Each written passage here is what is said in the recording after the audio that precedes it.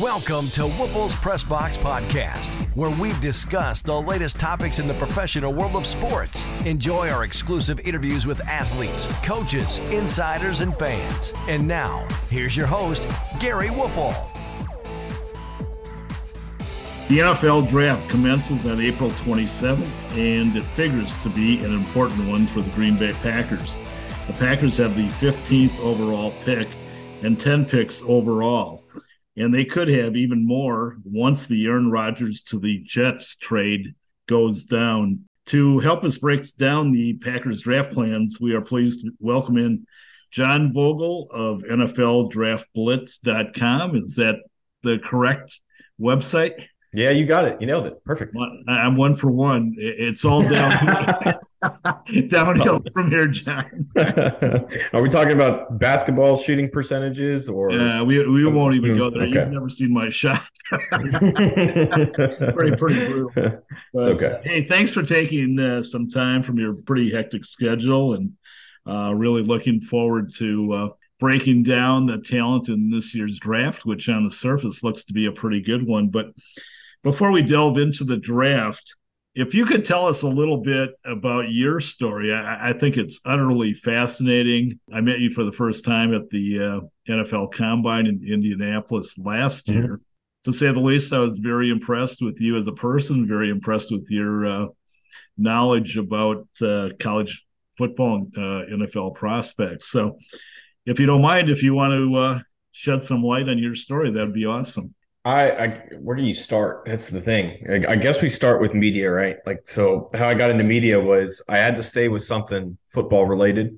I was homeschooled through high school. So Wow. when I got into my junior year, Tennessee passed a law that would allow homeschoolers to participate in extracurricular activities with public high schools. And so I thought that was my opportunity. Now I can go play football, right? And because where I lived, there was not a local homeschool team or anything. There wasn't nearly, the base of homeschoolers to do that. I went to go play. I was in a unique position where I could pick. I was in 4 different school districts where I lived. Oh. I could go to one of 4 schools. I narrowed it down to 2, ended up picking 1, and then got denied by the school board. Said that I was ineligible to play due to not having the proper cover school. It was a cover school that was not listed in the bill by name. And so it was kind of a loophole, but yeah, I didn't play. So I have to do something football related. And that's how I got into writing and stuff. I guess it was when I was about 20, right before I turned 21. I'm like, if I was working restaurants and I thought I was going to be doing that the rest of my life. And I kind of realized, had that eureka moment, that sort of epiphany when you're like, if I keep working this the rest of my life, I'm going to hate myself. So I got to do something football. So I started writing. I started covering the Eagles on Fansided with Inside the Eagles. I started working my way up through a couple other websites, The Last Word on Sports. I did some stuff with full press coverage. And then, I guess I was watching, the putting rosters together in the offseason, doing coverage. And I was trying to take the experts on the draft, Todd McShay and Mel Kiper Jr. And I kind of started to realize these guys are wrong all the time. Like, I guess I have to watch these dudes myself. And I started diving into it and realized how little I knew about football. So that at that point, it was like, well, no, I got to learn this now. And it just turned into, I love the draft. I love roster building. I got the opportunity to finally do this full time back in August when, Draft Blitz reached out and asked me if I'd be interested in working full time with them. So I did that. Now, I think the thing that you specifically wanted me to talk about was last year, I was deployed with the Tennessee Army National Guard. And so I can say last year, I really mean 2021 up until the beginning of 22.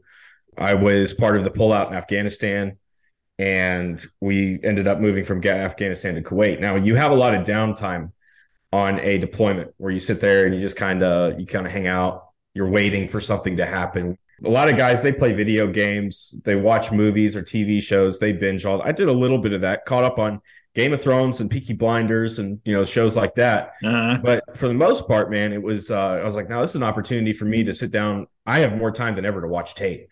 And so, I was working through NFL draft prospects all year, staying up till, games wouldn't kick over there till 10 p.m. on the college slate. And then at 11, they would kick the next day in the NFL. So I would stay up sometimes to 4 or 5 in the morning, just kind of, watching football. taking notes, watching the prospects, following up the rest of the week, going back and looking at videos, looking at the players and stuff, and putting my evaluations together as if I was doing that.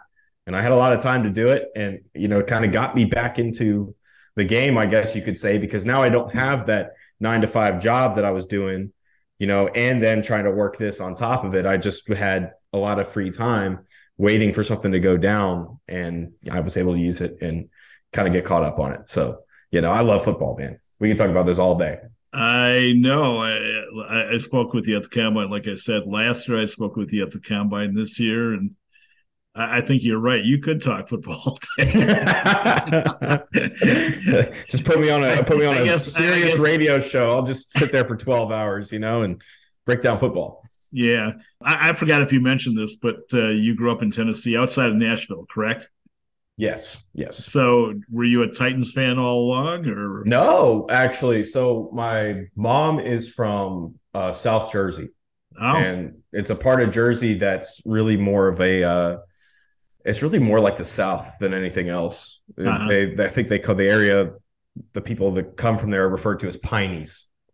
So New Jersey folks, you probably know exactly where I'm talking, Little Egg Harbor area. And so they're all Eagles fans down there. You're 45 minutes from Philly. So they're all Eagles fans. As soon as they found out when I was about 6 that I was starting to watch football and I was starting to get into it, they started sending me Eagles gear. I mean, for every occasion. Wow. Birthdays, Christmas, holidays, I started getting Eagles gear. And that was in 2000. That would have been the big year that I really, really got into it was 2004.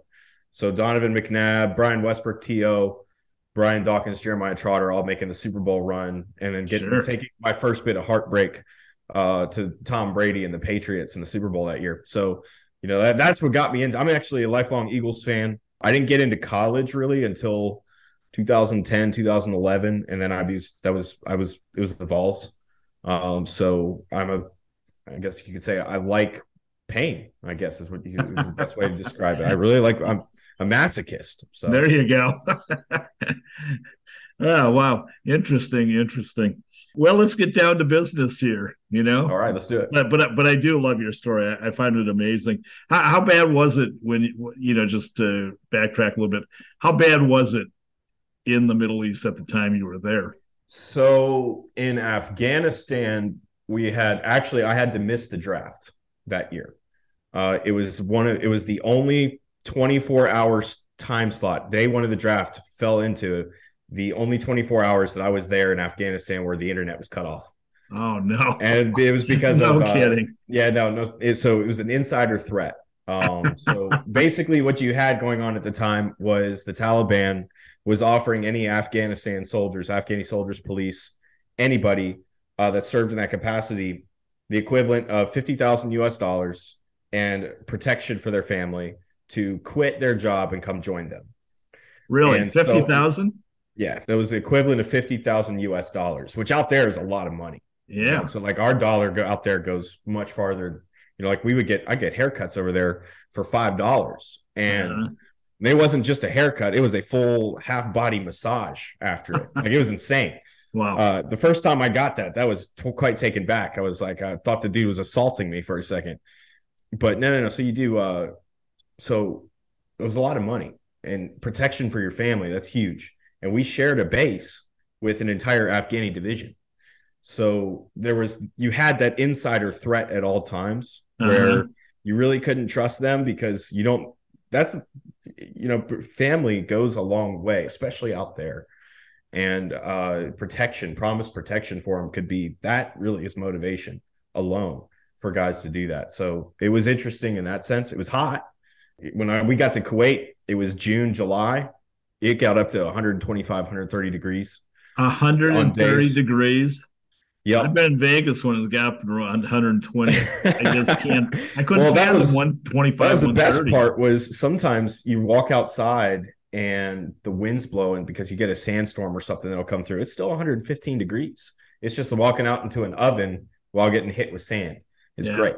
It's awesome. And then when you finish up, you get into the wintertime, it won't get above 70. And so that doesn't sound like that's very cold, but when you've just been in 120, 130 degree temperatures for 3 months, it's it was an adjustment coming back to America. Yeah, yeah. Did you have any heroin experience where you thought you could be in trouble? Yeah, so we were well, our MOS is really like it's called 13 miscellaneous, and so sometimes you're called out into situations doing security, different things like that. And there were a couple times where it was definitely interesting. I think the funniest one, and it's funny because it wasn't that dangerous, was I was sitting outside one night. We were in Camp Dwyer, which is in the southern part of Afghanistan, and we're sitting there, and I'm just on looking, on my phone. I'm texting with some people, whatever, and I heard 3 watchtowers light up, 240s, which are, heavy machine guns, rapid fire. And so there's different cycles of fire, right? And they all kind of signify things. Warning shot would be like a 3 or 5 round burst. You could do different things. Rapid fire is like the worst. You're letting it go. Yeah. You're holding down the trigger. You're letting it rip, which usually means danger, danger, danger, especially if there's 3 of them going off. And I was just kind of looked up. I was like, are we under attack? Yeah. Well, they didn't say anything over the loudspeakers. We must be all right. And the birds go up in the air. You hear the helicopters. They're loaded with rockets. They start putting rounds into the ground, and you can hear that. It sounds awesome, by the way. And so it was like, well, maybe there is something. The mortars started going off. Yeah, maybe there is something. It just turned out to be a guy in a pickup truck flat waving an AK, and they lit him up. So, nothing better to do, huh? No, it was the end of a 3-day ceasefire for Ramadan. Ramadan was a holiday that we gave them a 3-day ceasefire to celebrate, in which they took that 3 days and coordinated. I believe it was over 1,000 attacks. Oh, so because they knew we wouldn't hit them back, So they didn't attack us; they attacked the Afghanis all across the country in those 3 days. And so, that was. I think that was sort of. He gave them a reason to shoot, and they they obliged. Wow. There was a lot of frustration at that point while we were there. Yeah. Well, I'll tell you what, you and I could talk about this for hours, but I'm sure there's. We're trying to talk football right now, right? Yeah, trying to mix in some sport as well. So, as you know very well, John, the Packers have the 15th overall pick, and interestingly enough, the other day I looked at your website, which is outstanding, and I looked at your post combine draft, and I had tweeted out that if the Packers got the Jets pick and their own pick, they'd have 13 and 15. I would take Myles Murphy and Michael Mayer. And lo and behold, I look at yours, and we're on the same page here. I mean, it was just remarkable. We're thinking along the same lines, but when I saw Michael, I've always been a big Michael Mayer fan to begin with. I saw him as a freshman at Notre Dame and followed his career. And when I got to Indianapolis, though, when he got to the podium and I saw how big he was physically, I'm like, my goodness. I mean, he's a large man. I became more impressed than after hearing him and his passion for football. I know he's got a lot of, not a lot of flaws, but some flaws that people are criticizing, lack of speed, blah, blah, blah. I'll tell you what, I think he's a no-brainer to make it in the NFL and the ideal fit for the Packers. And I just wanted to get your take on him. Yeah, so Mayer, I agree. Mayer you listen to the guy talk for about 3 minutes and you're like, no, he sounds like a Green Bay Packer. Like he just has that sort of that mentality that you need to have to go to Green Bay to play, right? And he's that type of personality that they want. Now, on the field, I've heard people compare him to players like Heath Miller. And I think that's a really good comp for the player that he is. Because a lot of kids, and I say kids because, like I'm a kid to you, okay? But there's still kids that are, under me at this point now. They don't remember Heath Miller. Heath Miller's before their time. Sure. And the thing with him was he was a very, very reliable receiver, right? And he was a good blocker when he needed to be. And so he kept his role in Pittsburgh for almost a decade just because he was so reliable. He didn't wow anybody athletically. He didn't have all the the Rob Gronkowski type effect or the Jimmy, Graham or whatever you want to look at with the top tight ends. But he was so reliable and he was so consistent that he kept his role in the league for so long just doing that. Sure. And that's kind of what Michael Mayer makes me think of, is a reliable, very consistent guy, maybe a little bit more athletic than we want to give him credit for. Because I think, let's see, what do I have him at? Testing wise, 4.7 40, 32 and a half vertical, which are, at that size, that's good. It's not great, but it's good. But so maybe a little bit more athletic than we want to give him credit for, but he's very consistent. Hasn't missed games with injuries, done a great job staying consistent, started just about every opportunity that he had, especially in the last 2 years. And I mean, the hands, he's going to have top 10, maybe even you could make the argument top 5 hands at the tight end position, because this guy catches everything that you throw at him. And so I think when you have, in theory, a young quarterback like Jordan Love that's going to be stepping in, you want to have this type of player as a security blanket that you can use in a bunch of different ways underneath, or however you want to use them schematically. It doesn't matter. Give them somebody that Jordan Love can throw the ball in a sticky situation. Yeah. No. And not only that, I know some people have some other tight ends rated above him for their athleticism and, potential. But to me, it's like, what you're getting there. And like you said, he could have a long, productive career. And then throw in the fact that I think he's a very good blocker. And in the Packers system, having a blocking tight end is critical. Is there any way he could go before the Packers at 15 in your mind? I don't think so. Yeah. And, tight end is kind of one of those positions. Maybe we're going to start seeing more value put into it, right, in the next few years. I think there's a lot of potential for guys to come off the board later in the first round because of the success so many teams have had using 12 personnel. 12 personnel being one running back, 2 tight ends on the field at the same time. So the reason why that's become so important and why it's become so successful is a lot of defenses now, their base package is the nickel package, right? So you got an extra defensive back on the field.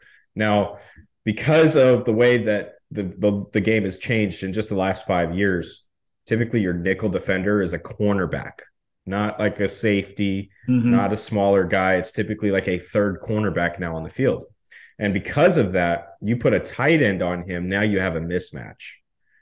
So 12 personnel is kind of one of those change ups that a lot of teams are starting to build into and look for. So maybe toward the back end of the first round, that increases the value of the tight end. And a lot of people are going to be more willing to go ahead and take guys like Dalton Kincaid, Darnell Washington, players like that right there in that range. Would you take those 2 ahead of No. You wouldn't. Okay. Not in this situation. Yeah. Because, Kincaid is very athletic, right? Yeah. Kincaid, I'm looking at this as though I'm the Packers. Kincaid doesn't fit what I want. And it's because he's a little bit smaller than the other tight ends, but he's athletic. He can stretch the field. Now, I've got receivers that I'm trying to build to stretch the field already. I've got Christian Watson. I have a very reliable running back duo. If I'm speaking as though I'm the Packers, right? Yeah, so I'm correct. So just to clarify, because I don't have any of this, but no. So you 2 really good running backs that I'm very comfortable with in the passing game. I've got an H-back in Josh Jaguara, who I'm going to use in my 12 personnel. Now, Kincaid doesn't fit that because Kincaid is not a great blocker. Kincaid is not. He's too small. Okay. He's really I like to think of him as an Irv Smith Jr., more athletic than him, more capable as a receiver. And Irv Smith Jr. has carved himself a nice role in Minnesota doing that. The other thing is with Washington could be a good tight end 1 potentially, but he's the perfect tight end 2, just like what he was at Georgia. Okay. Sure. Because Georgia had Brock Bowers. Brock Bowers is a lot like Kincaid. Okay. And so the reason why Washington was the 12 personnel guy was because of the mismatches that he could create out of 12. Because you already got to worry about Brock Bowers. Now you got to worry about this guy. I don't want to take Darnell Washington if I'm the Packers over a Michael Mayer, because if I take him, I don't have that threat that makes Washington the freak that he is, like Brock Bowers, because that's Kincaid. That's DeGuara is not going to fit that. That's Bowers. So I don't want to try to transition him directly into my starting lineup like I think I can with Mayer. So while Mayer doesn't grade out as well for me as some of those other guys in this situation, I'm more interested in Mayer because I think he fits what I'm trying to build with the offense better. Yeah, no, I can relate to your analysis here. There's some people that claim that he would be a reach at 15, but if you look at the Packers, they have a hole the size of the Grand Canyon at tight end right now. They lost Tanyan, who's been their starter in recent years. Mercedes Lewis is probably not coming back. To me, it's like, I mean, obviously a big hole. And if you look at some of the best teams in recent years, John, they've had very good tight ends. I mean, Kittle, obviously, Kelsey, obviously. Go back to last decade with Gronkowski. I mean, all those teams had really good tight ends. And, I really believe if the Packers are, to remain a legitimate, NFC championship contender, they better get a tight end. And that's the thing, too, is what the whole purpose of a first-round pick as opposed to a second-round pick is the contract. With first-round pick, you get a fifth-year option. So that means that at the end of the third year, you're going into year 4, you get a decision, are we going to pick up that fifth-year option, right? Which I believe is it's an average of the top 20 salaries of that position that you're paid out. Yeah. As part of your fifth-year option. So that's the value of a first-round pick, is that you get that extra year of the rookie contract that buys you an extra year that you have him on the team that you don't have to extend him. So tight end, yeah, if like we were saying, all the great teams right now have them. You could really make the only team that hasn't had a great tight end that's contributed in the last couple of years in the NFL is the Cincinnati Bengals, and they're going to fix that this offseason too. So, but you look at the teams in the championship the last few years, Chiefs with Kelsey, 49ers with Kittle, Eagles with Goddard. Before Goddard, it was Zach Ertz. You go through the list of these teams that are up there, they all have the great tight ends. You can get a guy like Mayer that's just going to consistently be there and produce and get a fifth-year option with him, sign him to another deal maybe at the end of the 5 years for another 5 years. Now, that's a decade that you got your tight end position squared away. That's well worth a pick. So now that you and I both agree, and Brandon Gutekunst is going to step right in and agree with us, I'm sure. So we'll see. But we also agreed on Murphy, and I obviously don't have the info on Murphy like you have, haven't studied him. But in the few clips I saw, that dude can get to the quarterback, and he's big. It's not like one of these, just flashy guys that have quickness and speed, but don't have size against the run. It looks like he can hold his own either way. He's a freak. He is a freak. And it's not just physically, but athletically as well. He was on Bruce Feldman's freak list this year, going into the year. So, like you said, big, 6'4", really over 6'4", so 6'4.5", 268. I mean, and very physical, very, very fast off the line of scrimmage. I liked his explosion. I thought he had a great first step. I thought he's going to be a really awesome athletic monster. But the thing is, this year, you didn't see the production and you didn't see the consistency with him like you saw in 2021. And I think some of that had to do with Brent Venables and the scheme change. Brent Venables was the defensive coordinator at Clemson for a long time. Took the head coaching job this past year to go to Oklahoma, replace Lincoln Riley. And so he took that defense with him.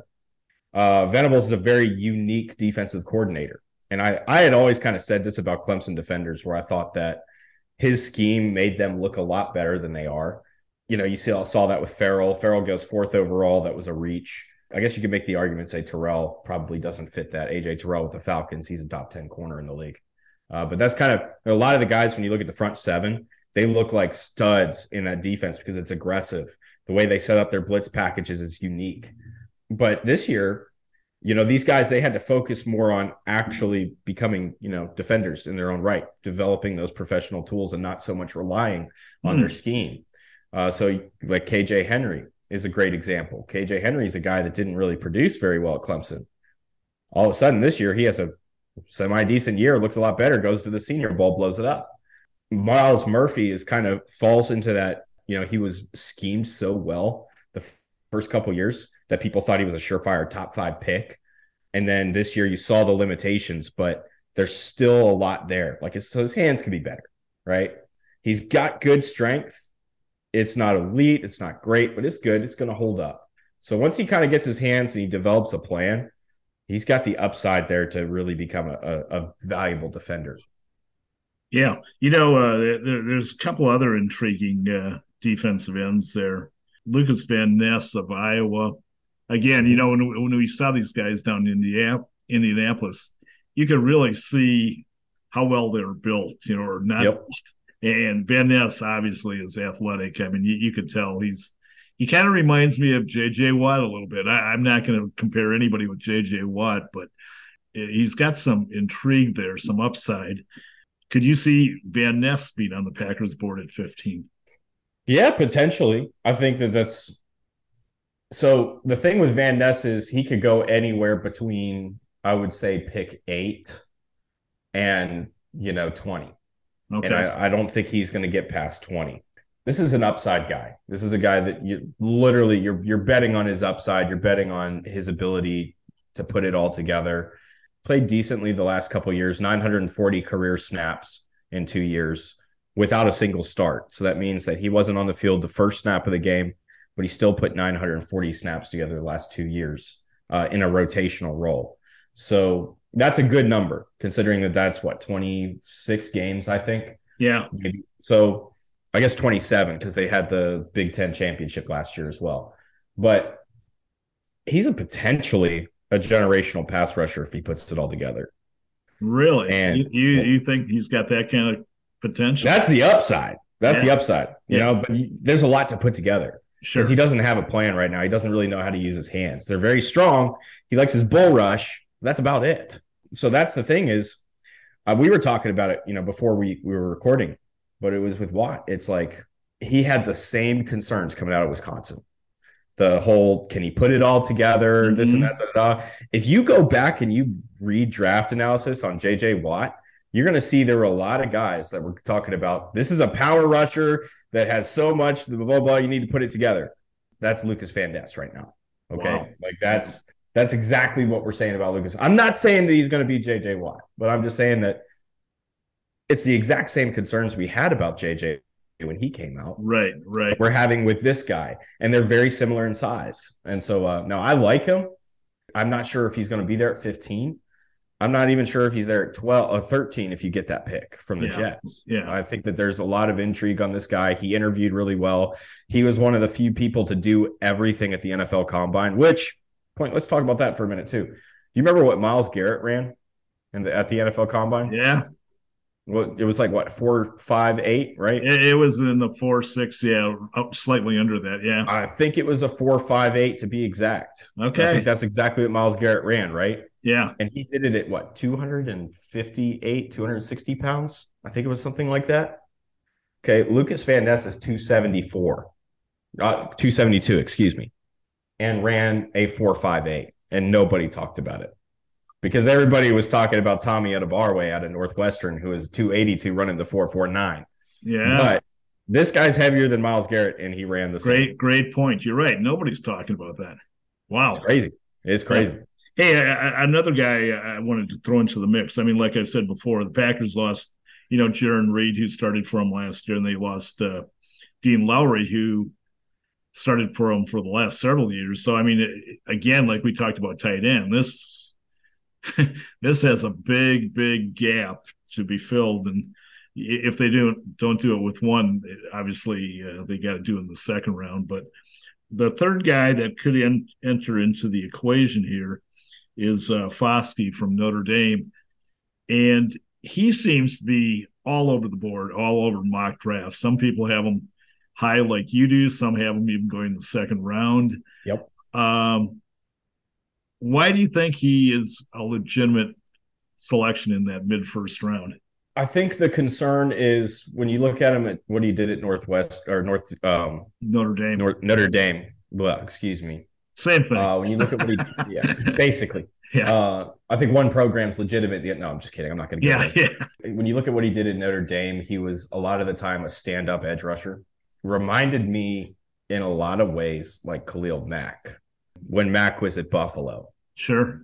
Very similar in the skill set, I thought. I think he's a little bit small, a little bit bigger than Mack was, and maybe not as athletic, because that was the thing about Mack was he was crazy athletic. Like he didn't even have to test. It was, you watch the tape, he had the pick sixes and all the crazy stuff that he did at Buffalo. But the thing with Foskey is, I think the question is, can he do it from can he rush the passer from a 4-3 defensive end spot? Or does he have to be a stand-up guy? And there's not a lot of 3-4 defenses left anymore, right, in the NFL. So that's kind of why I think there's a lot of question about where he will fit, and why he's all over mock drafts, high, low, all over the place. No, this is a guy that, honestly, to me, talent-wise, he's a top 10 player in the class. I love Fox. Oh, man, he graded out so high. Based on talent, top 10. Yeah, he graded out so high. Yeah. It's 86.5 on my grading chart, which I think right now is in that 7 to 10 range. Yeah. Of my top players graded this year. So I think this is a guy that's an immediate impact dude. As soon as he steps on the field, he's making an impact. I thought he was a really good tackler. He's really solid in space. He pursues the play really well. So run defense is not going to be an issue with him. I thought that, he's got good balance. He's got good bend. It's not great. He could use his hands decently well. So there's a little bit of upside there as well, where, if he can just be consistent with his bend, he's going to be special. But in the meantime, you have a very solid run defender.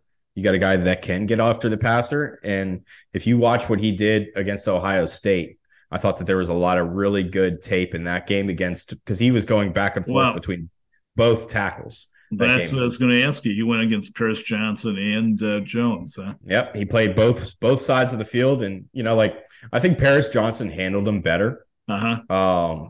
There were some, it looked like an NFL chess match is what it looked like watching them go back and forth with the way that he was trying to attack them, the way that they were countering. It was beautiful tape to go watch. But there were some plays where you could see, okay, this guy can create opportunities to win, and he's doing it against NFL caliber talent. He wasn't as productive in that game as he was others, but I thought that was a key game that told me a lot about the type of player that he is. How would you rank them in order between those three guys, those three defensive ends? In terms of talent, I'm going to go, honestly, probably in the opposite order that we talked about him. So it'd be Foskey, it'd be Van Ness, and then it'd be Miles. Really? Okay. Right. That's interesting. For the Packers fit, I like Miles, which is why I mocked him there. Yeah. Because you want that athletic ability. He's a guy that, he might not be a spark by himself, but you get somebody on the other side of him, he's going to be a spark. Okay. So he's a very solid. He'll be a very solid rotational piece, and I think that's what everybody's trying to get into. Gotcha. But until he gets into a rotation, until you have him, where you can rotate 4 guys at your defensive end spots, like, he'll hold up, but he'll become special once you have that depth. After that, I'm going to probably go Foskey, and then I'm going to go, if I had to, for the fits for the Packers, it'd be Murphy, Foskey, Van Ness. Okay. Interesting. We talked about the tight end need. We talked about the defensive end need, and who knows what's going to happen with our left tackle situation, not ours, but the Packers. Yeah. And interestingly enough, there's some really good offense tackles in that range. If they trade Bakhtiari or something happens. I heard rumors at the Senior Bowl that they were going to trade him. I heard rumors at the Combine that they were going to trade him. Nothing's happened, and who knows. But even if they don't trade him, he's a guy you can't count on. He's been injury plagued the last 2 years, and you just wonder how much is left in the tank for him. But you look at that offensive tackle class, and you got Skronsky and Johnson and Jones. And you probably know this, but Skronsky's grandfather started for the Packers on the great Lombardi teams. Yep. And he was a captain, offensive captain, and just a really solid player. And I talked to Peter Skronsky from Northwestern at the Combine, and he would love to play in Green Bay. He would love to continue the tradition of the Skronsky family. All three of those, in your mind, go in that range? Yes. I think that all of those guys are off the board before the 25th overall pick. Okay. I think they're all first-round talents. I think that they're going to go accordingly. If I had to guess right now, Johnson probably comes off first, followed by Broderick Jones, and then probably Skoronski after that. Yeah. So Skoronski's probably the best. He's probably in the position to be picked best by Green Bay. Like, he's probably going to be on the board. The question that I have is the fit. And I get the whole, tradition, Skoronski family, Green Bay. It's a cool story, right? Right. But the one thing that you've kind of noticed about offensive tackles over the last few years in the NFL is you have to look at the type. I think that teams want a specific type of tackle, and you have to fit that mold. And when you look at Bakhtiari and you compare him to Skoronski, they're not the same type of tackle at all. The type of tackle that's in this class is one that you didn't even mention, actually, is Jalen Duncan out of Maryland. A lot of Bakhtiari type talent, sort of similarities in their games. I agree with that. I spoke with him at the Senior Bowl, and he said the Packers had talked to him. So he must be spot on. I mean, if they were interested in him. But most people don't have him going the first round, right? I mean, he's not in that. So coming into the year, he was considered a first-round pick. I think he was. He was. Let me make sure I'm remembering this correctly. I think there were a lot of people that thought he was top 15. I thought he was top 15. Now, the issue that sort of arose with him is that there were a couple games last year against Ohio State and against Penn State where it just looked like he gave up. And I mean, the end of that Ohio State game, the second half was atrocious. Like, Zach Harrison had his number the entire game, looked like a star against him. I think that's kind of the concern is why did he drop off in those two games and surrender as much as he did? And sort of what that is. He also did an interview as well. So I think that Duncan might be a target in the second round, because if you get the good Duncan, the Duncan we've seen on the field that made us think he's, a top 15 pick, he is a top 15 pick, right? But it's the consistency. Can you get all that out of him?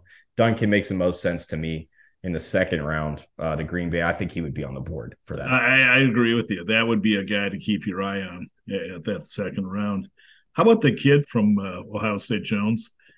He might be the biggest human being I've ever seen. Yeah, he's interesting, and so he's a right tackle, right? Yeah. I don't think that you're going to try to play him on the left. We talk about switching and doing, going back and forth, being able to play left and right tackle. We talk about that all the time and how valuable that is in the NFL. But some guys, unless they really, really just put the work in, it's tough. Because if you ever tried to mirror your body and do something the exact same way, but on the other side, it's very difficult to learn to sort of break that habit for you and teach you how to do that. Sure. That's essentially what you're asking a tackle to do when you ask him to go from right to left or left to right. Yeah. You're going to mirror everything that you do, but you're just everything's opposite. Right. It takes a lot of practice. Some guys don't pick up on it very well. A lot of practice to build that back up. So with Jones, it's a guy that I think is a right tackle. There are concerns, and it's because we don't know what this guy's going to do when he gets beat.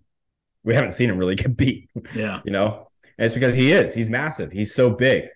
I got to pull up his measurements so I don't say them. 6'8", 374. I was going to say it's at least 370. Yeah. Oh, yeah. No, it's insane. He's insanely big. And he went to the Senior Bowl. He played the first practice, and he threw guys around like rag dolls and then said, "I'm good. I got a concussion."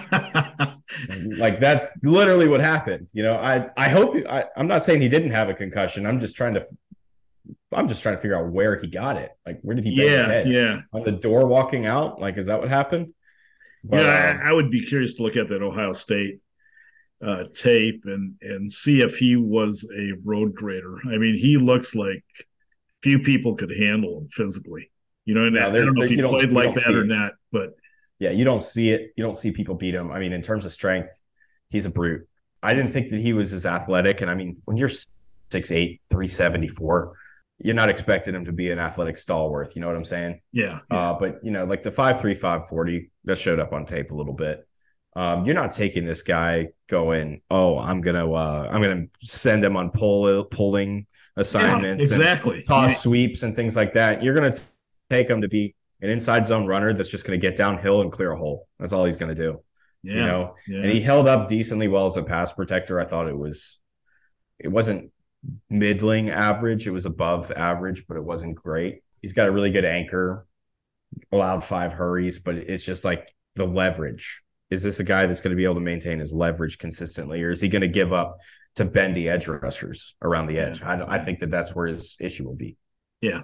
The other thing, though, if Bakhtiari does leave, the Packers have been fortunate the last couple of years. They drafted a ton of offensive linemen. So they got some maneuverability there. I mean, they can take Jenkins and move him into Bakhtiari's spot. Tom could fill in that left guard. I mean, they got plenty of options there. It's not like a dire need, like to me, like tight end or defensive end there. But, a couple other spots that people say are important, and I agree. One of them being safety. And I guess the only safety that would be in that range would be Brian Branch of Alabama, correct? Yeah, and he's really even more of a nickel defender, so he's not even really a true safety. There's not really an outstanding safety. Now, I've talked with people about this, and I've basically been told, I like the way, like at Scouts, they said, I like the way you're thinking. It's just nobody else is thinking this right now. Keely Ringo out of Georgia makes a lot of sense at safety instead of corner. I haven't graded out as an elite free safety prospect. I mean, he'd be a top 5 player in the class as a free safety. Wow. But he's never played it. So, like I had a whole plan built out where here's how I would integrate him into safety. So where he could play that deep safety. Yeah. And look, nobody's thinking that. We're going to try him at corner. If he fails there, then we'll move him to safety. Like, okay, yeah, that makes sense. So that's not hey, somebody's thinking this. They're thinking, hey, we could go this route with it. Nobody's thinking that. That's just my opinion. But no, not in the first round. There's not a safety there that's really worth taking off the board. Maybe when you get into the second or the third round, somebody like Jordan Battle could make some sense. I love Alabama. Battle. Yeah, you know what? Again, when I saw him up close, he's physical. I mean, he's built. He's awesome. And then the other thing, John, that kind of stood out to me was when I talked to Branch, he brought up Battle's name and as a kind of like a mentor or somebody that he looked up to, and he had Branch as a respect. And I'm thinking, like, that to me at least that speaks volumes about Battle. That's the thing too, is Alabama, for as much crap as we give them in the media, and as much doubt as Nick Saban gets year after year, his dynasty is crumbling, his empire. Yeah. He does a great job getting these guys that are really good leaders, and really good young men. Yeah, you got the bad apples in the group, the guys that go out and they make really stupid mistakes. I mean, with Ruggs is a great example recently of an Alabama player, but for the most part, these are really good guys. These are really solid young men, and Alabama is really good about building them into that program. And look at Jalen Hurts too. I mean, that's a guy right there that just unbelievable too, is an awesome personality. Like they keep Najee Harris, awesome personality. They just keep producing these great personalities as part of that. And leadership is a huge part of what they develop there. And Battle's a guy, he's been starting for 4 years there. He's got, I'm adding the starts up in my head, as 44 career starts in the last 3 years or 4 years. Because he started 4, he was in the rotation. He played a lot of snaps his freshman year in 2019. But he is a guy that he's very physical. He's instinctive, and he stayed healthy. But leadership. He was a leader in the back end this last year. Well, it's kind of funny. We do these mock drafts, and you and I agreed on Murphy and Mayer. And I always thought Battle would be a great second-round pick. And they would, not only get quality players, but fill needs. And that's the thing, too, is that's the balance when you're building a roster, especially with the draft, because you got free agency, you get to fill holes. And when you get down to, is it about needs or do you take the best player available? Obviously, needs come up. There's 31 NFL teams every year that we analyze and say, here's why they didn't win the Super Bowl. And there's always a reason for it. And then there's one team that everybody looks at every year and goes, well, look, and this is why they won the Super Bowl. Now we need to go do it. Yeah. Right. And so it's the funny part of the process where you're looking at guys going, all right, so Like this hole was very important and it knocked us out. We lost a game because of it. But the team that won the Super Bowl had a hole similar to this, and they just had these really good guys behind it, behind in the other positions that made up for it. So that's the balance. That's part of the decision making. And there's 31 teams that are going to be wrong at the end of the year. So it's tough. It's the toughest job in the world. Yeah, it's a fascinating job, but it's also a cutthroat job. If you don't do your job well, you're out the door, man. Goodbye. Ask Mike Mayock, who I respect immensely. Oh, you can ask the dude, John Robinson. Like, yeah, what happened to that? They were 7-3 when he got fired. Yeah, there you go. So, one other position. Well, just touching on your theory about possibly moving Ringo to safety. I'll tell you who my favorite player in the draft is, and that's Joey Porter. And I wondered if Porter could go inside and still play at a high level. I say he can't. I think he's just a talented guy that no matter where you put him on the field, he's going to excel. But I'm thinking, like, if I'm the Packers, I'd pause if Porter was on the board there. I don't know if Porter gets past 10 right now, man, if I'm being honest. I agree. With you. That's more of a pipe dream for the Packers. No, it is. And but I like the thought process. I love the thought process because he is a guy that can play man. He can play zone. He's physical. He's a ball hawk. Yeah. He's one of my favorite players in this class too. That's funny that you bring him up because there's so much that he does well. You look at guys. I like my corners to be physical, personally. I love physical corners. I love physical corners that want to tackle. Absolutely. And you look at a guy like, I'm going to give you Christian Gonzalez, right, out of Oregon. You put on his tape, he doesn't want to tackle anybody. He will do everything he can to avoid tackling somebody. And he's not physical at all. My biggest concern was watching him against Georgia, trying to cover Ladd McConkey. He's playing inside leverage, and he's letting the dude cross his face and settling into trail. And I'm going, what are you doing? Yeah. You got, I know people, they like to, they don't think that Stetson Bennett's a good quarterback, right? Yeah. But Bennett at that point was an experienced national championship winning quarterback. Mm-hmm. And you're going to go ahead and let his favorite receiver cross your face and settle into trail while playing inside technique. Are you kidding me? Yeah. He's running a slant. You're supposed to take that away. That's the whole point of inside technique. And you just see him make mistakes like that constantly on film. And while he's very athletic and he can make up for it sometimes, I just don't like the lack of physicality. I don't like him not wanting to tackle people, so that's a guy that I don't like. But a guy like Porter is the opposite. He'll play inside leverage. You want to run inside? No, I'm not letting you inside. You're going to have to go behind me.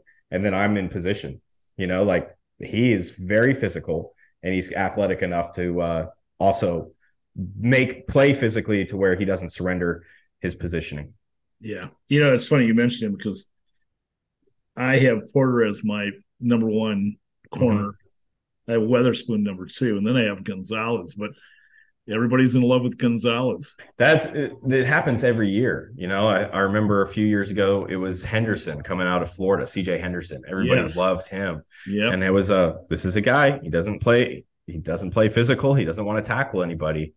And where is CJ Henderson right now? I don't think he's even in the NFL. Yeah. That was a guy that went top 10 because he just had all the athletic tools. There's a lot more to playing corner than just being athletic. You got to be a defender. Absolutely. Point.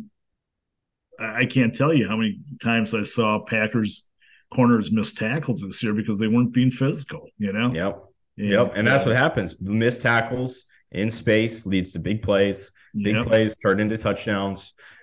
I actually have my top 2 corners flipped compared to you. I think Witherspoon's a little bit better, but very, very close. It's not far off. Yeah. Again, the Packers, at least on the surface, don't need a corner. They got Stokes and they got Alexander, 2 first-round picks. They're not going to give up on either one, especially Alexander. Stokes is coming off an injury, but he'll be fine. Let's switch gears a little bit. There's 3 players at Wisconsin that should be drafted, I assume, starting out with Keanu Benton. And I saw him at the Senior Bowl. I saw him at Wisconsin, last couple of years. and he made an impression. But down at the Senior Bowl, I mean, it seemed like he took his game to another level and started showing, what he's very capable of doing. Yeah, so Benton, I think, was kind of dealing with an injury a lot of this year. Mm-hmm. I think that's out. I'm pretty sure that's public knowledge now. I hope that is. That's all right. They know where to find you. I'll be a target. It'll be fine. Yeah. John Wick. Okay, never mind. So no. So Benton was injured a lot of this year, and I think that he wasn't playing 100%. And because when you look at the 2021 tape, this is a guy that looked like he was a top 60 player in the class.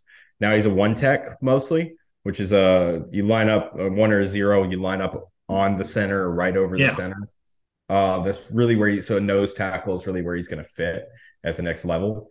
But this year, talking with guys that were played against him in the Big Ten, I kept hearing the same thing.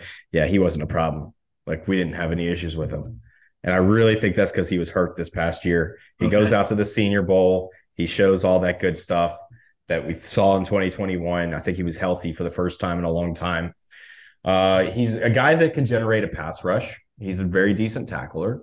I think that his hand usage is miserable at times, but he's a guy that's going to get double teams because he's got some strength. And that's very important on the inside, especially when we're talking about a one tech. So I think that late second, early third round makes a lot of sense for him. Yeah, no, I agree. That's where I kind of project him as well. The guy that I think is really flying under the radar, and I heard he's moving up, is Tippmann, the center, who played some guard before transitioning over to center. But I've heard there's like 4 or 5 teams late in the first round that, have him on their board. I mean, they're definitely giving him serious consideration. Yeah, and I think that he very well may be the first center off the board from what I've heard. Yeah. It's either going to be him or it'll be John Michael Schmitz. Mm-hmm. But the thing that makes sense about Tippmann is he's got the upside because he's a lot younger than Schmitz. So you're going to have him in your lineup a lot longer, by 2 or 3 years at the very least. Also was on Bruce Feldman's freak list coming in to the year as well. So we're talking about a center on a freak list athletically. Yeah. That's pretty darn insane. So no, he had a really good year, I thought, and solidified what people were kind of thinking about him. And yeah, late first round wouldn't surprise me. I would expect more second round be off the board before the 45th pick. Yeah.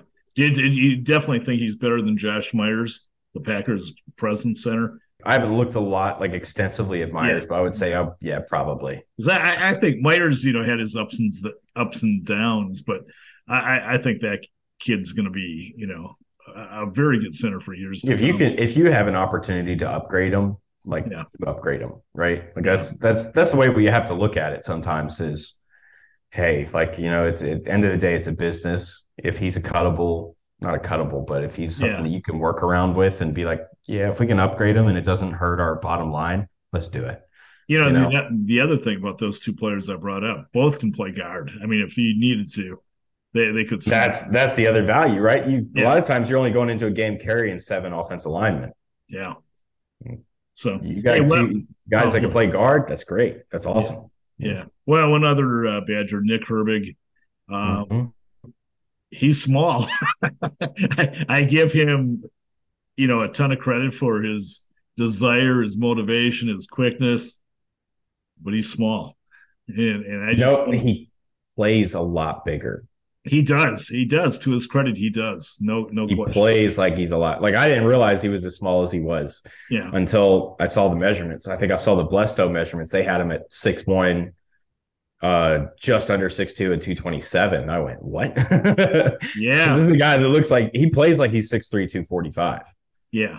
But you know what? And guys like that have made it, but eventually it catches up with them, third, fourth year. I mean, I wonder if you put him in like a Hassan Reddick role. Yeah. Yeah. I think you could do that with him. And that's the thing. I'm telling you right now, everybody in the league is going to be trying to add a Hassan Reddick type player to their roster if they don't have one already. Because look at how valuable that was for the Eagles all year. They had 4 pass rushers with 10 plus sacks. Yeah. Reddick had 16. You had 3 other guys with 11. Mm-hmm. Okay. Why was that? Because you can go with a guy like Reddick. You put your 4-man front up there, and you got Reddick as your 5th, and he's a guy that can drop into coverage and rush the quarterback. And Herbig, he's athletic. He's fluid. He looks really good as an athlete. And so, as a guy that can rush the passer, you get him one-on-one. The whole point of having a 5-man front like that is to get one-on-one across the board. Mm-hmm. If you have an interior guy that can eat a double team, now you have a guaranteed one-on-one with a tight end. Yeah, that's one of my issues with the Packers. They play a 3-4, and Mm-hmm. if you look at most of the teams that have gone deep into the playoffs now, they're playing a 4-man front. Almost everybody's going to 4-man at this point. Exactly, and I think at some point they're going to have to reevaluate their defensive schemes. And everybody wonders, well, the Packers are getting mauled on the run. Well, you better have great physical inside linebackers if you're going to play that 3-4. And Green Bay really doesn't. I think too, it's a little bit of. I'm going to use an example here. So if you look at what a lot of NFL teams are doing, Chicago's a great example of this right now, where you play you have 2 linebackers playing the mic, but they're playing half field. So they're going to run great. They're going to split the box in half down the middle of the center. Right. And you're going to play, both guys are going to play, one's going to play left, one's going to play right. And the whole idea is if it's a run, we fill the run gaps. We're responsible for filling run gaps left or right, on my side. Sure. And it's because the mic position is so difficult to get a guy that can play a mic now, a middle linebacker, a true middle linebacker. It's so difficult to get that skill set and be effective at it that they split it up into 2, right? So that's why I think you can still win with a 3-man front, because as long as you have 2 outside linebackers that are versatile enough to where they can come downhill, rush the passer, play run stop, and be able to drop into short-term coverage, right? Yes. Because that's essentially what you're doing with your inside linebackers. And the Packers do have it. I mean, Gery and Smith fit that mold, Right. But if you have a guy like you have to get the techs lined up right.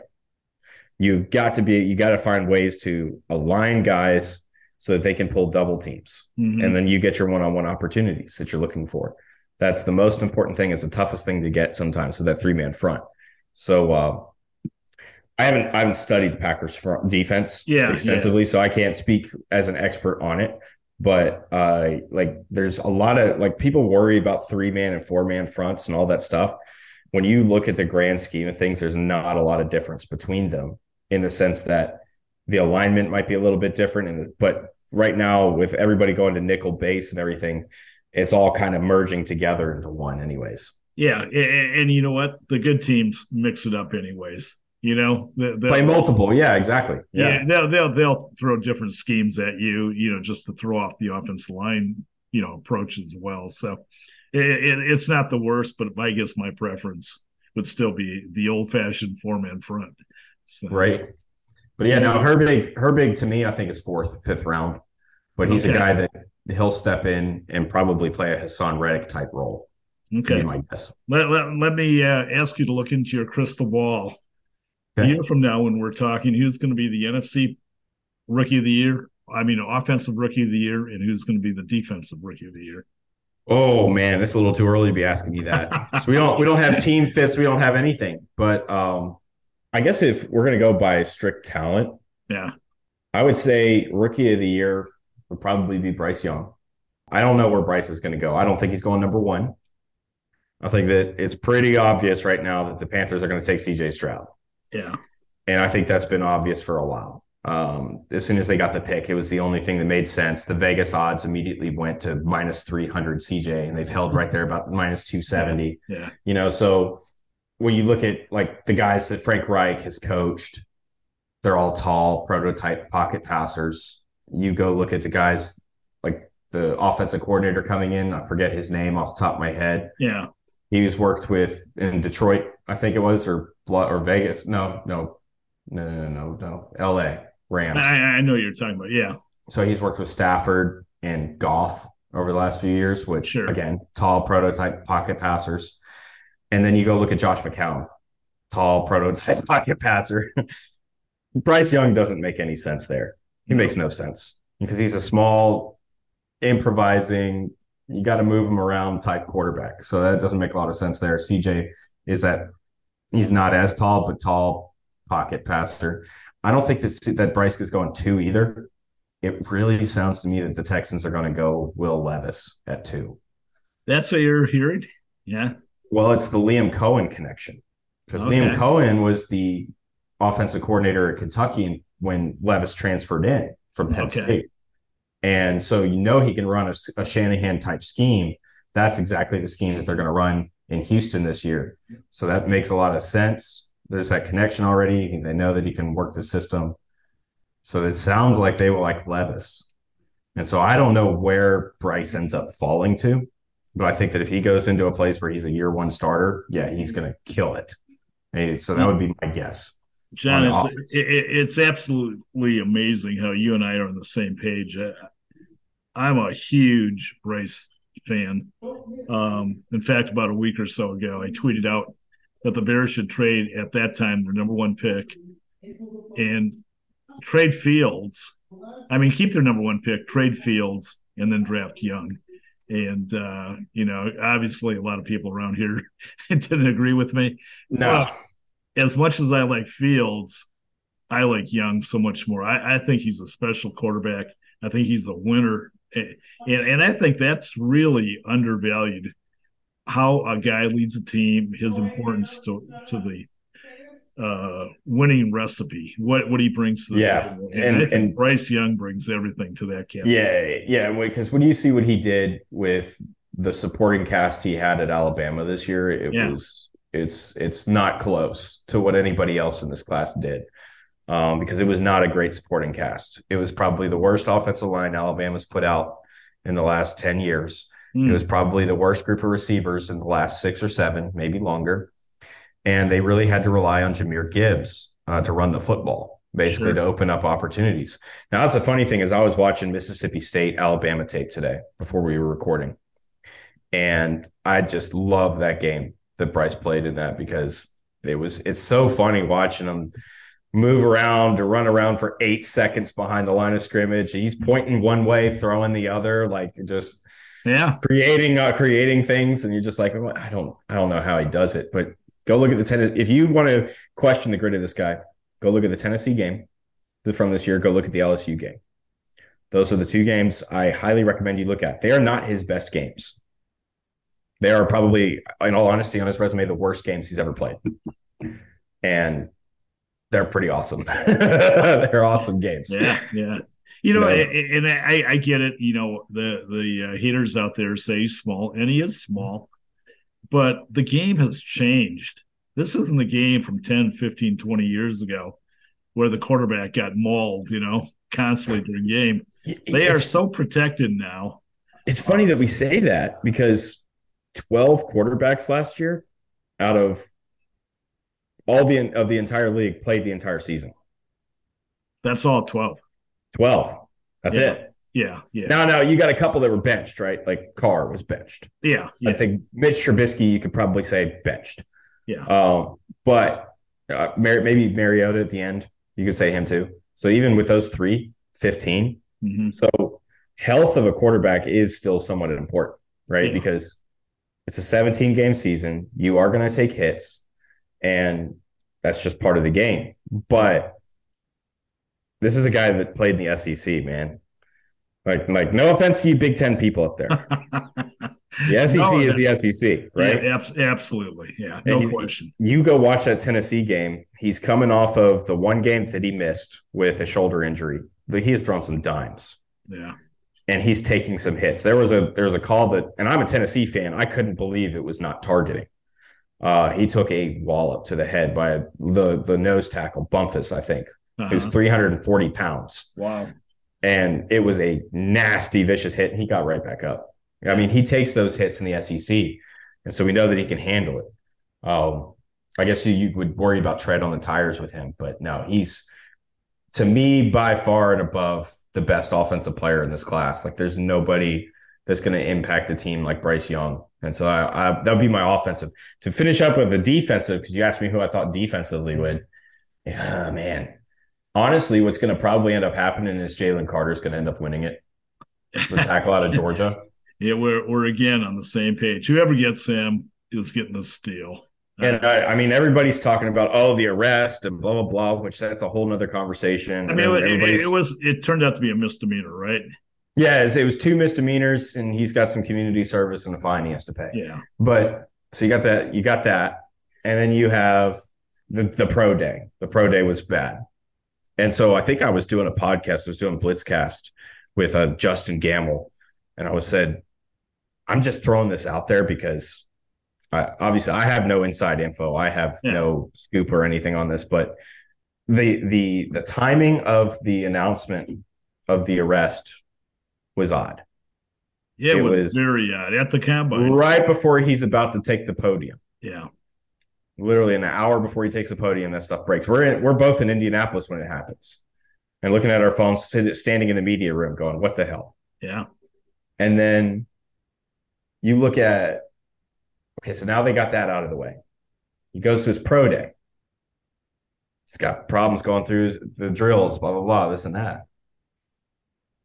Really? How? Why? How is he having these issues? Is it just me? Or did Chicago I thought before the trade, before Chicago moved down, the only thing that made sense was to go to 4 with the Colts. And you go to 4 because you can get one of the top 2 defenders right there. Because even if Arizona maintains their pick or 3 doesn't go quarterback either, you get either Will Anderson Jr. or Jalen Carter. They trade to 9. And all of a sudden, they trade 9. Now Jalen Carter's having trouble getting through his pro day. Yeah. I'm not saying that I know anything or not, but I'm looking at it going, maybe he's got a deal and he's got to convince everybody else not to pick him.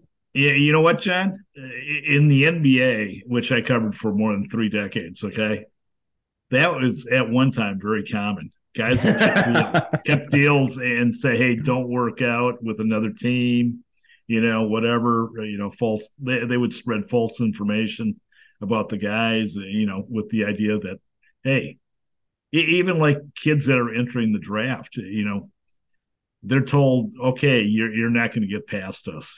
If you come out, you're not going any further than us.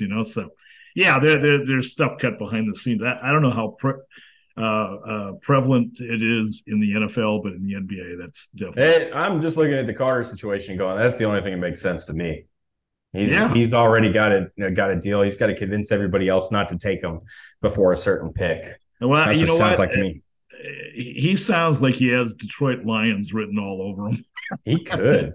But Chicago makes sense 6, too, 7 right? pick, whatever it is. Yeah, I can see that happening too. But okay, well, we're coming into the home stretch here. Let me ask you to run through your top 6 picks. And then also number 9 to the Bears. We already mentioned our Packer picks, but top 6 and then number 9. Yeah. So right now, I think we kind of talked about the first 2 there for a minute with, I think Stroud going 1 to the Panthers. I think Levis probably going 2. I don't think Arizona is going to hold on to 3. Okay. And I think that there's going to be a lot of interest to move up. So rumor is that the Seahawks love Anthony Richardson. Huh. There's a good rumor. That's a great rumor. That's the rumor. And when I heard this rumor, my reaction was, yeah, I'm sure they love him so much they'd love him to go top 5. Because they got the 5th overall pick. You get a third quarterback up there. Now you get an elite defender at 5. Yeah. So I think that someone very well may make a move up for Bryce Young or Anthony Richardson. And I believe that move could be to 3. I don't know who the suitor would be. But I would go ahead and say that Richardson probably comes off the board at 3. Okay. When you get to 4 in Indianapolis, Richardson makes a lot of sense to Indianapolis, right? Because you look at what Shane Steichen just did with Jalen Hurts the last couple of years in Philadelphia, taking a guy that was a little bit not as polished as a passer and putting a system together that worked for him. I think that would be a really good fit. I don't think he makes it there. So Indianapolis now all of a sudden at 4 is looking to trade back or just settle for a defender. I don't know if they get a trade done in time. They probably go ahead and take Will Anderson Jr. and just cut their losses. Sure. At 5, you've got Seattle. I think that they probably are going to go a defender as well, maybe a Tyree Wilson there, somebody to kind of bolster their defensive line. I like at 6, probably like you just actually mentioned, Jalen Carter going right there to the Lions because Dan Campbell says bite the kneecaps off, right? It's all about Dan Campbell. Absolutely. Yep. Dan's over there cutting deals behind, corners, however you want to call it. Yeah, I mean, can you imagine him with Hutchinson though? I mean, jeez. Well, there was the rumor that started with, Ed Oliver was going to Detroit. So he said he posted like all 3 other NFC North quarterbacks on his Instagram a few days ago. Oh, well, there you go.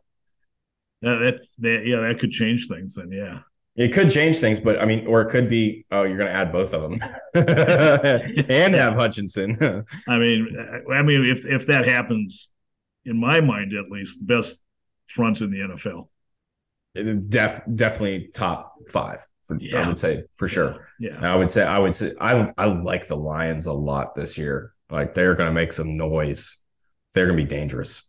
But then you said 9 to the Bears. I'm not sure what the Bears are kind of thinking. Foskey, I think, is where I mocked them at 2.0 because Foskey makes sense right there.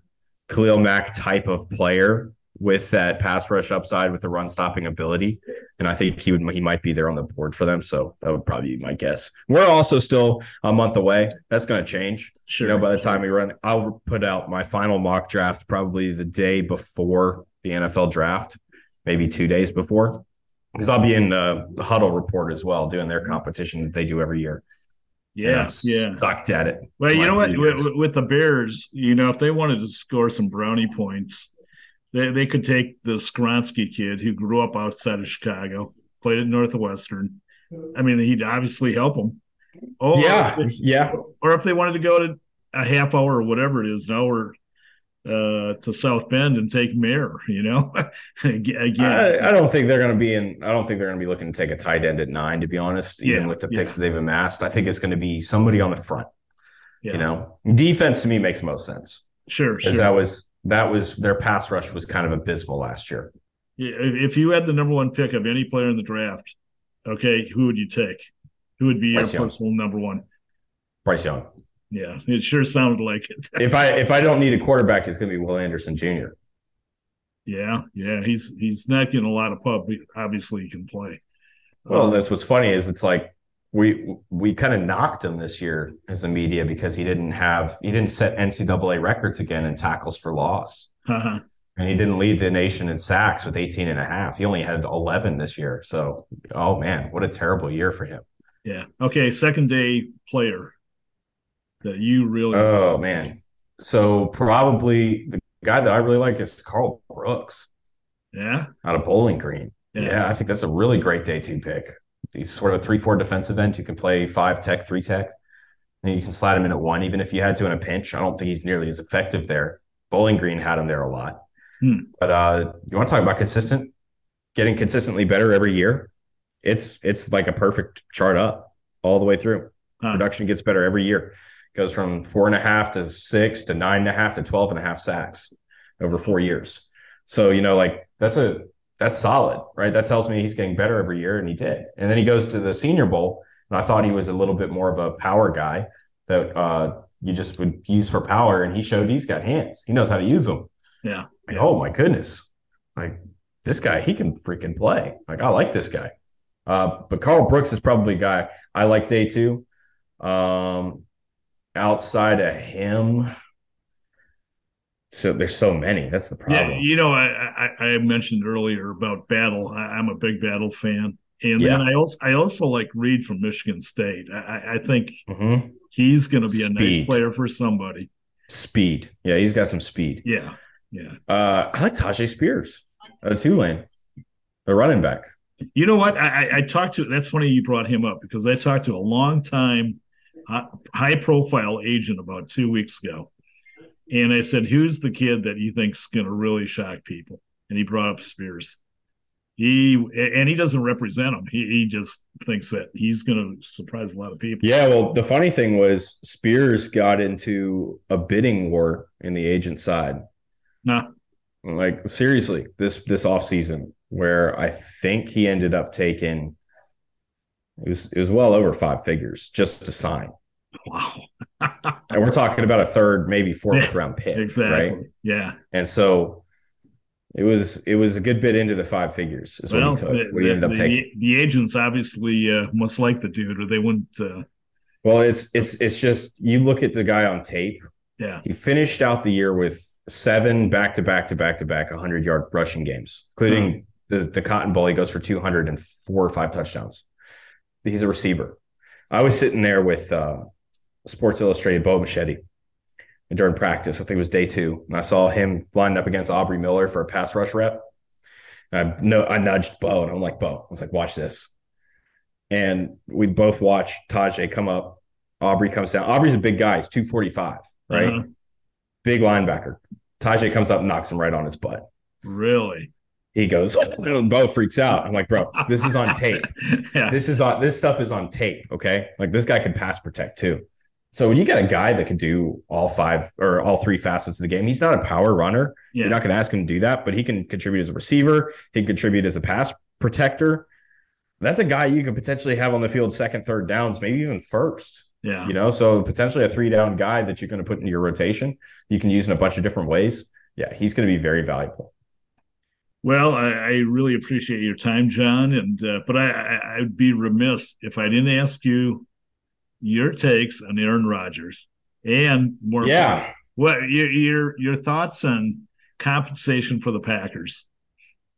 Yeah, so I think we talked about this a little bit too. But the thing with it is everybody's kind of arguing over who has, the leverage in this situation. It's kind of a unprecedented situation. We say unprecedented because, Brett Favre was in a nearly identical situation. Mm-hmm. But with the way that NFL trade structures have changed over the last 10, 15 years, this is really unprecedented in modern times. And you've got Rodgers going on to the Pat McAfee show, basically telling his side of the story, saying, here's what I want to do. And so the Packers have leverage because obviously they've got Aaron and they can hold on to him for a year and let him sit if they have to. Do you want to do that? No, because you're going to pay him $50 million to do nothing. That's a problem, especially when in the long grand scheme of things is a cap hit. The Jets, they kind of have leverage here where they can kind of say, well, we're going to outlast you because we don't think that you're going to take $50 million. We don't think you're going to take that cap hit. We know that you want to get rid of him. We're just going to outweight you. But the problem with that is if the Packers actually do it and can work out something with Rodgers, right? Now you got a situation where you don't have a quarterback for the Jets because you just lost everybody in free agency. And what are you going to do? Go take your trade package together, put a bigger one together, and go trade for Lamar? How long are we talking before this is worked out? Is this after the draft? Can you go draft a quarterback? Is Baltimore going to be willing to do that, to go draft a guy? That's a really big question.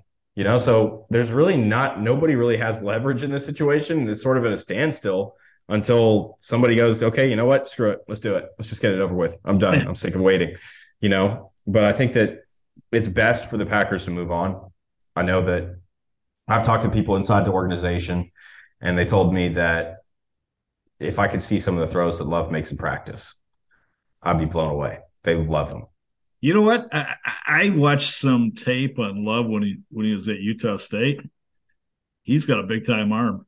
He was a very raw talent, right? Yes, at Utah State. He's intriguing. There's a reason why he went in the first round. They love him in Green Bay. And so I think that that's part of the reason why they're ready to move on from Rodgers is because you've got a guy like that. You have to pick up a 5th-year option this year. And you don't want Rodgers to come back next year and go, oh, I'm playing, and you already picked up his 5th-year option. Yeah. Now you're going to pay Rodgers $50 million or whatever it is next year that he's owed, and then you're going to pay Jordan Love $20 million to back him up. Like, that's not good. Not good numbers at all. Well, John, my prediction is it's going to go down on draft night. It's it might. Hey, in the NFL, it's all about the ratings, right? It might. That thing's still out there, and people are going to turn in. And when that number 13 pick comes up, we have a trade.